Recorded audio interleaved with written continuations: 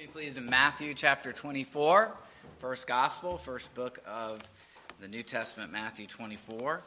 And if you have any hymn requests for Sunday nights, do keep the sheet still there in the narthex. So if there's a hymn you want to sing on Lord's Day evening, just note the number or the name out there, and we will work it into the rotation.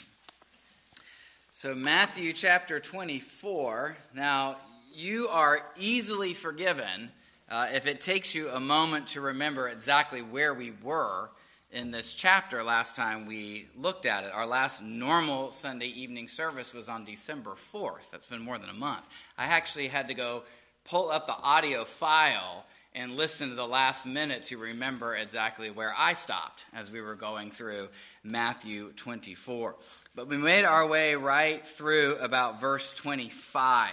So I think what I'd like to do is start reading from verse 22, and we will read until verse 35. So Matthew 24, beginning at verse 22, and hear now God's word. If those days had not been cut short, no one would survive. But for the sake of the elect, those days will be shortened. At that time, if anyone says to you, "Look, here is the Messiah," or "There he is," do not believe it. For false messiahs and false prophets will appear and perform great signs and wonders to deceive, if possible, even the elect. See, I have told you ahead of time. So if anyone tells you, "There he is out in the wilderness," do not go out. Or, "Here he is in the inner rooms," do not believe it.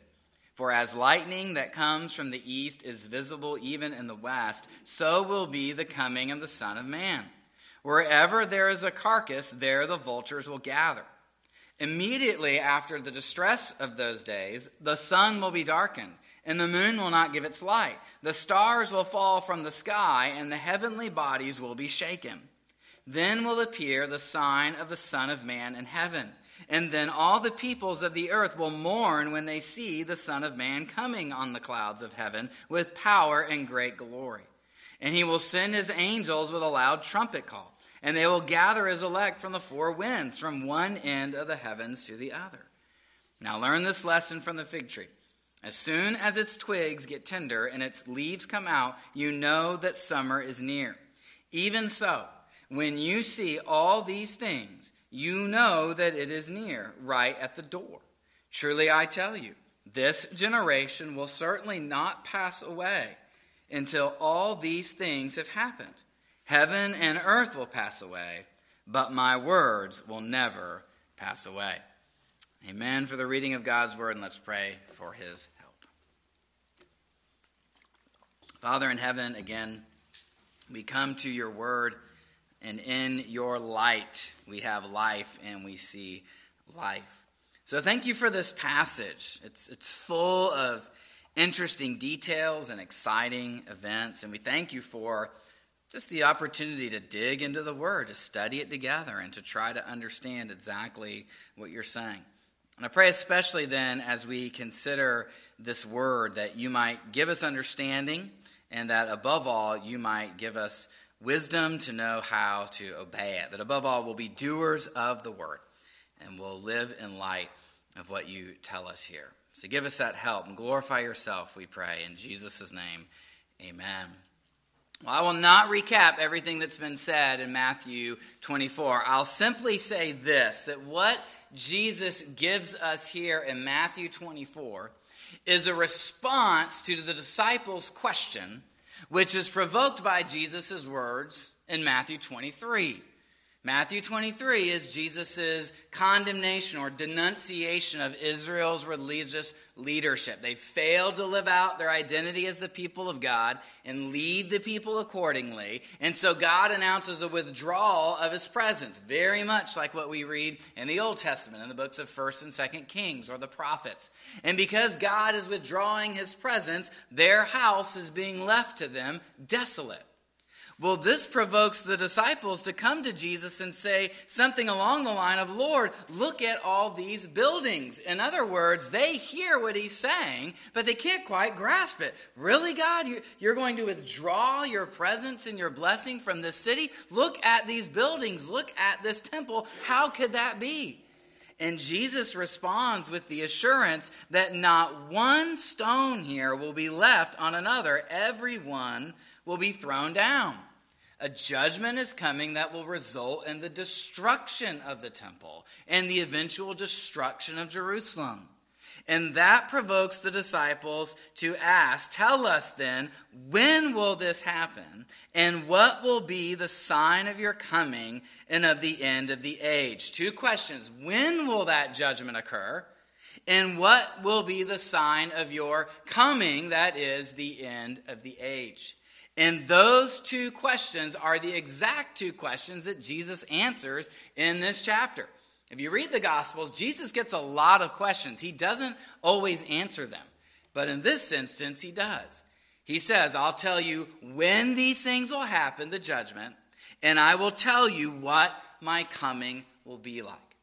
Now, what I have submitted to you, what we've argued from this passage, is that the bulk of chapter 24 answers the first question.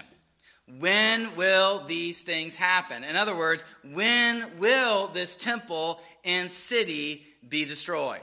Most of what Jesus says in this chapter pertains to that event, which came to historical fulfillment in 70 AD. I'll say a little bit more about why that is as we pick up the message tonight. That answer concerns verses 4 through 35. Then when Jesus comes to verse 36, he begins to answer the second question. What is the nature of his return? And as we first noticed when we introduced the chapter to you, is those two sections are very different in their style. Verses 4 to 35 give us a lot of detail, a lot of things to look for, a lot of time words. When you see this, then do this. When you see this, then this will happen. When Jesus gets to verse 36, he shifts his style and says, but about that day, the day of my return, well, no one knows that day or hour. So we have just from the very beginning an indication that we're looking at two separate events. And as we pick up the passage tonight, I want to continue to emphasize that difference and show why the first section pertains to the judgment on Jerusalem. Now, what we looked at when we went through the chapter is that Jesus begins by giving just some general signs. Hey, as the revolution begins to foment, as things happen that brings Rome's displeasure and invasion, there will be wars and rumors of war and civil unrest. This is just what society is like when it's unstable and when revolutions are happening and when big events are starting to happen. During that time, you, my disciples, may experience persecution. If the religious leadership is rejecting me and doubling down on their current way of being the people of God, all the focus on the temple, all the focus on restoring Israel, if they continue to double down on that, then that's going to mean harassment for you. You will be persecuted as you continue to preach my message. Then in verses 15 to 28, Jesus begins to shift to the events that get closer to Jerusalem's destruction, the appearance of the abomination of desolation, some sacrilegious presence that defiles the temple, appealing to an image from Daniel, fulfilled when the Greeks invaded the temple about 200 years before Jesus' time, and that will happen again when the Romans come in and when the Zealots take control of the temple and use it for purposes God never intended. All of those things are pertaining to the coming destruction of Jerusalem. And in the first verses that we read today, verses 22 to 25, Jesus also warns them that in the midst of all this civil unrest, in the midst of all this civil conflict, and in the midst of this revolutionary movement, there will also be false messiahs appearing. People who claim to be Israel's deliverer, who may even be doing signs and wonders, or at least there will be reports of them doing signs and wonders. And Jesus says, don't be deceived. Don't follow them. So let's pick up then with the very next verse. The last verse we looked at in detail was verse 25. So let's begin tonight with verse 26, where Jesus says, so if anyone tells you there he is out in the wilderness, do not go out, or here he is in the inner room, do not believe it. Again, warning them about false messiahs and prophets. Josephus, the Jewish historian who was an eyewitness of these events, he notes one by the name of Simon Bar Goria, who was regarded by the Jews as a king and who was eventually paraded and executed in the Roman triumph as the enemy's general. So, sound familiar? Someone who arose as a deliverer of the people, a challenger of Rome, was ultimately caught by the Romans and executed and killed. What that person does not have to their account is eyewitnesses of his resurrection. But since people aren't listening to Jesus, and they aren't interested in his kind of kingdom, they want the kingdom of throwing off the Romans, then those kinds of leaders easily gain a following. They claim that God is on their side and that through their program, God will intervene to restore Israel, and they found a welcome audience. And so Jesus says, hey, they may be out in the wilderness. That's where those kind of movements might start. Or they might be in the inner room, might be hiding when he's in the city so as not to be caught. But if those kinds of people arise, do not listen to them. Why? Because when I finally come again, it will be unmistakable. Verse 27, as lightning that comes from the east is visible in the west, so will be the coming of the Son of Man. When the true Messiah returns, it will be impossible to miss. Now, the fact that he refers to his appearance here does not mean that this section is relating to his appearance. In fact, he's introducing his appearance to show how different it is from everything that will be going on in this time leading up to the destruction of Jerusalem. When I was in Somerville on one of those visits recently, I saw a sign on the side of the road that said, Jesus already returned. And I didn't want to be, smug or arrogant. I thought, I don't know what explanation they would give, but I know that is wrong. It cannot mean, the Bible can't mean what it can't mean. Jesus says it will be unmistakable. Now, verse 28, this cryptic saying is a little hard to decipher. Wherever there is a carcass, there the vultures will gather. But he's probably just referring to these kind of events as a way of saying, when you see these signs, then you know that this reality is approaching. If you see buzzards overhead, or I actually see them on top of this building all the time, which is kind of creepy. I don't know what they're looking for. But when you see them, you know something dead is nearby. When you see these kinds of signs, then you'll know Jerusalem's fall is very near. Now, as we come to verse 29, a lot of folks are willing to grant that Matthew 24 refers to the fall of Jerusalem. But when they get to these verses, this is where they may see the shift where Jesus begins to refer to his second coming. And they may or may not introduce a time gap there, or they may think that Jesus has been talking about another fall of Jerusalem, perhaps in the future after a temple is rebuilt. I don't think you have this shift yet. I think verses 29 through 31, despite their cosmic language, are continuing to refer to the fall of Jerusalem. And let me tell you why. First, look at how verse 29 begins. Jesus says, immediately after the distress of those days, the sun will be darkened and the moon will not give its light. Whatever those events refer to, they happen immediately after what he has already discussed. And I think we've made a good case for seeing everything up to this point as referring to the fall of Jerusalem. He'll make another statement in verse 34 that I think reinforces that and drives it home. But whatever he describes here is the next event, the very next event in the timeline that he is outlining. Now, we may wonder, okay, how can the sun be darkened and the moon not give its light and the stars fall from the sky and the heavenly bodies be shaken and the Son of Man appear in heaven? How can that be a reference to the events of 70 AD and the destruction of a city? Here's what I would argue.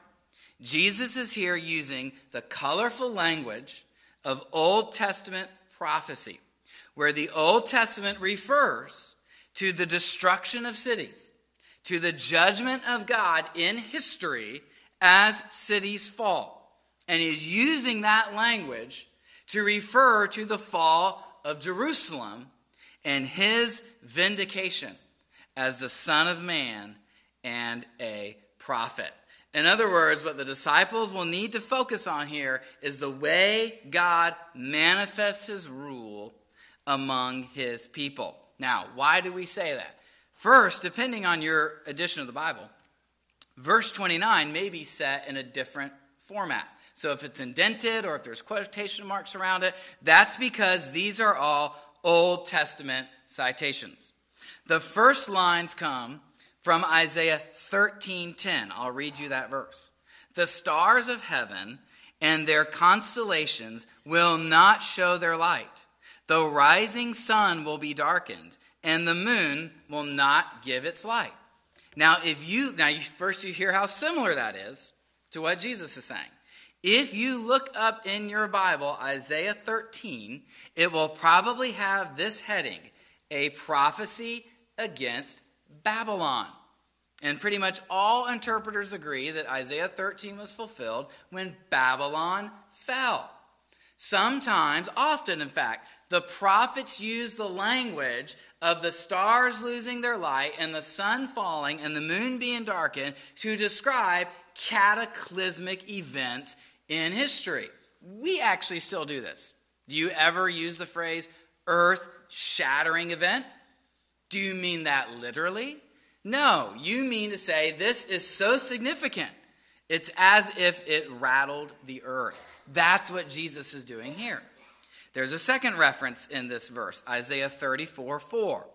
All the stars in the sky will be dissolved, and the heavens rolled up like a scroll. All the starry host will fall like withered leaves from the vine, like shriveled figs from the fig tree. That's Isaiah 34:4. If you look up Isaiah 34 in your Bible, it probably has this heading, Judgment Against the Nations.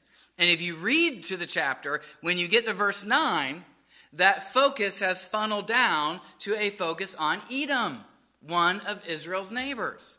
Now, how many times do the stars fall and the sun lose its light? Only once, probably, when the end of time finally happens. But all of these events have already happened in history. And yet God describes them as if the earth and the cosmos was falling apart, because he wants to draw significance to those events. The judgment of God in history is that significant. One commentator writes, this is language about cosmic collapse, used by the Old Testament prophets to symbolize God's acts of judgment within history, with the emphasis on catastrophic political reversals. And by the way, so Jesus is taking that language and he's using it to describe the judgment on Jerusalem, which, by the way, would have been shocking to his audience. All those cities I just mentioned in the Old Testament, those are pagan cities. Those are rebellious cities. Those aren't the people of God. For Jesus to use this language on God's own city would have been very assaulting to the current way of thinking. But Jesus needs them to realize how important this is. So now come to verse 30. Then will appear the sign of the Son of Man in heaven. And then all the peoples of the earth will mourn when they see the Son of Man coming on the clouds of heaven with power and great glory. Now again, language, if we take it at face value, sounds like the appearance of Jesus, which, as he just said, would be unmistakable and you wouldn't be able to miss it. But again, I submit that Jesus is actually describing with this language a historical event which happened in AD 70. Now here's why. First of all, Jesus has already spoken this way in Matthew's gospel. You remember back in Matthew 10, verse 23, when he sent the disciples out on a preaching tour, he said, you will not finish going through the towns of Israel before the Son of Man comes.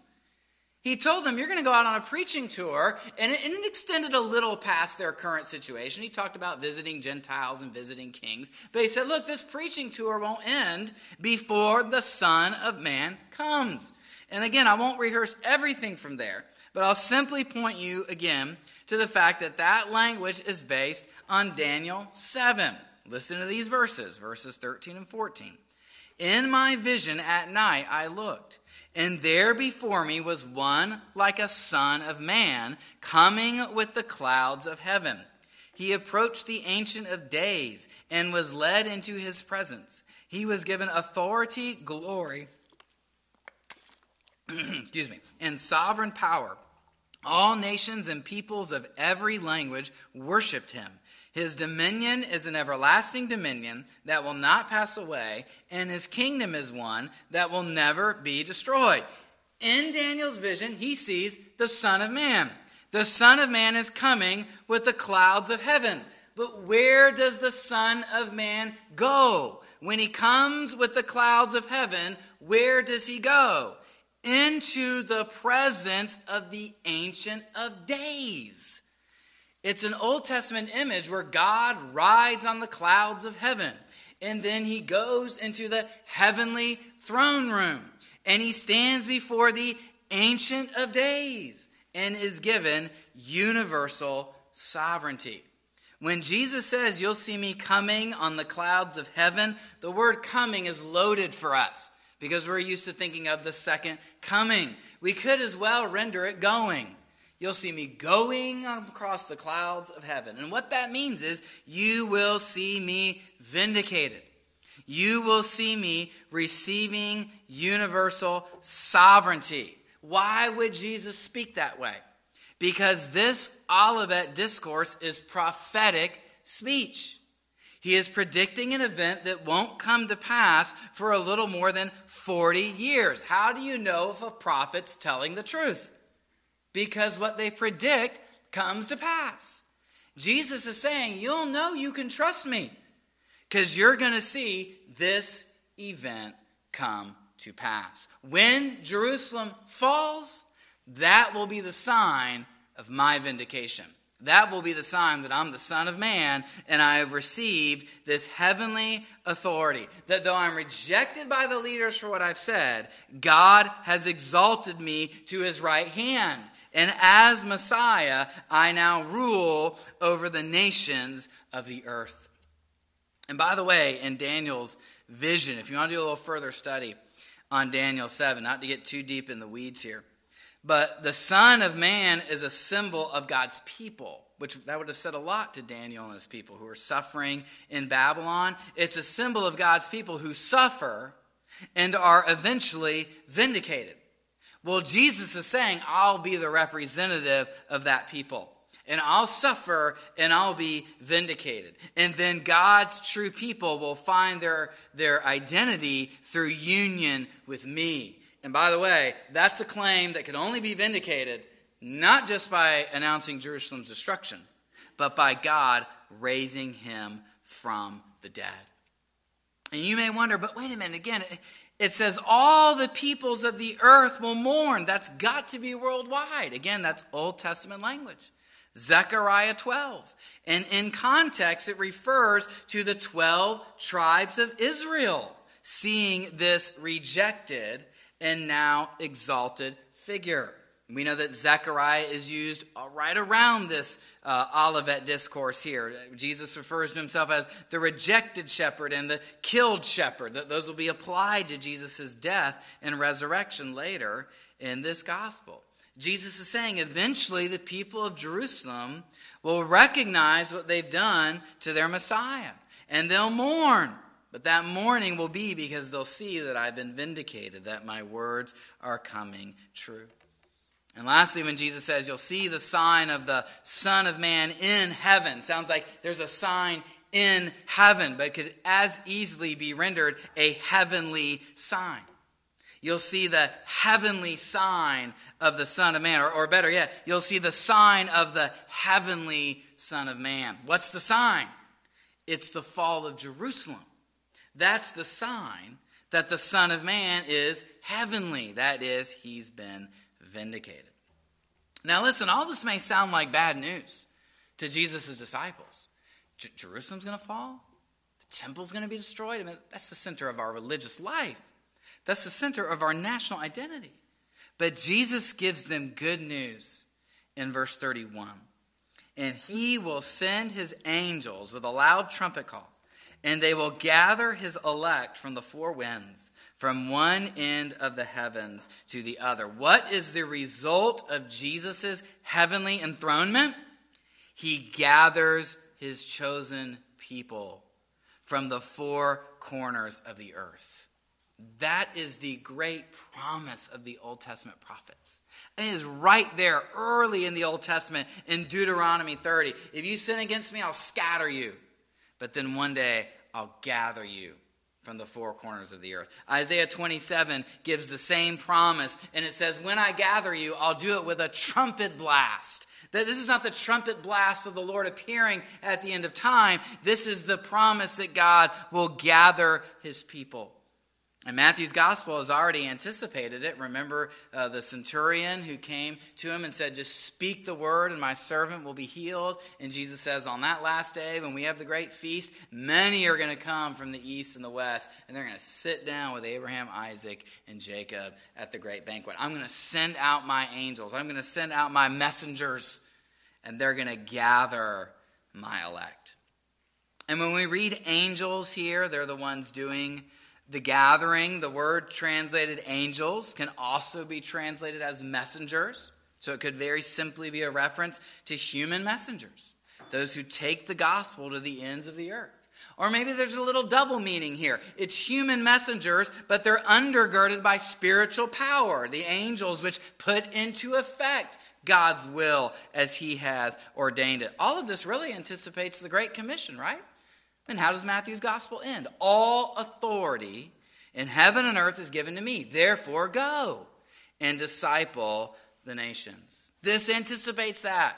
When I'm vindicated, you know I've got the authority. So go and I'll gather my people. It's a great double emphasis. Yes, an end to the old era due to judgment, and that's hard. But it's the beginning of a new era. Jesus' enthronement.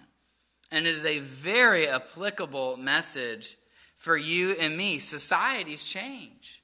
Kingdoms come, kingdoms go, and that can cause distress. That can have negative effects, but God's kingdom endures. And God's message is always the same to us. No matter what you see going on around you, don't get sucked in by that. You just go and gather my people.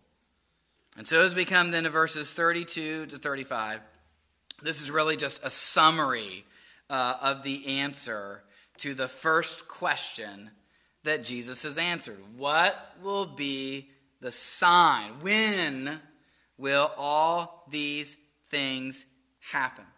Jesus says this, verse 32. Now learn this lesson from the fig tree. As soon as its twigs get tender and its leaves come out, you know that summer is near. Even so, when you see all these things, you know that it is near, right at the door. When you see the fig leaves, you know summer is coming.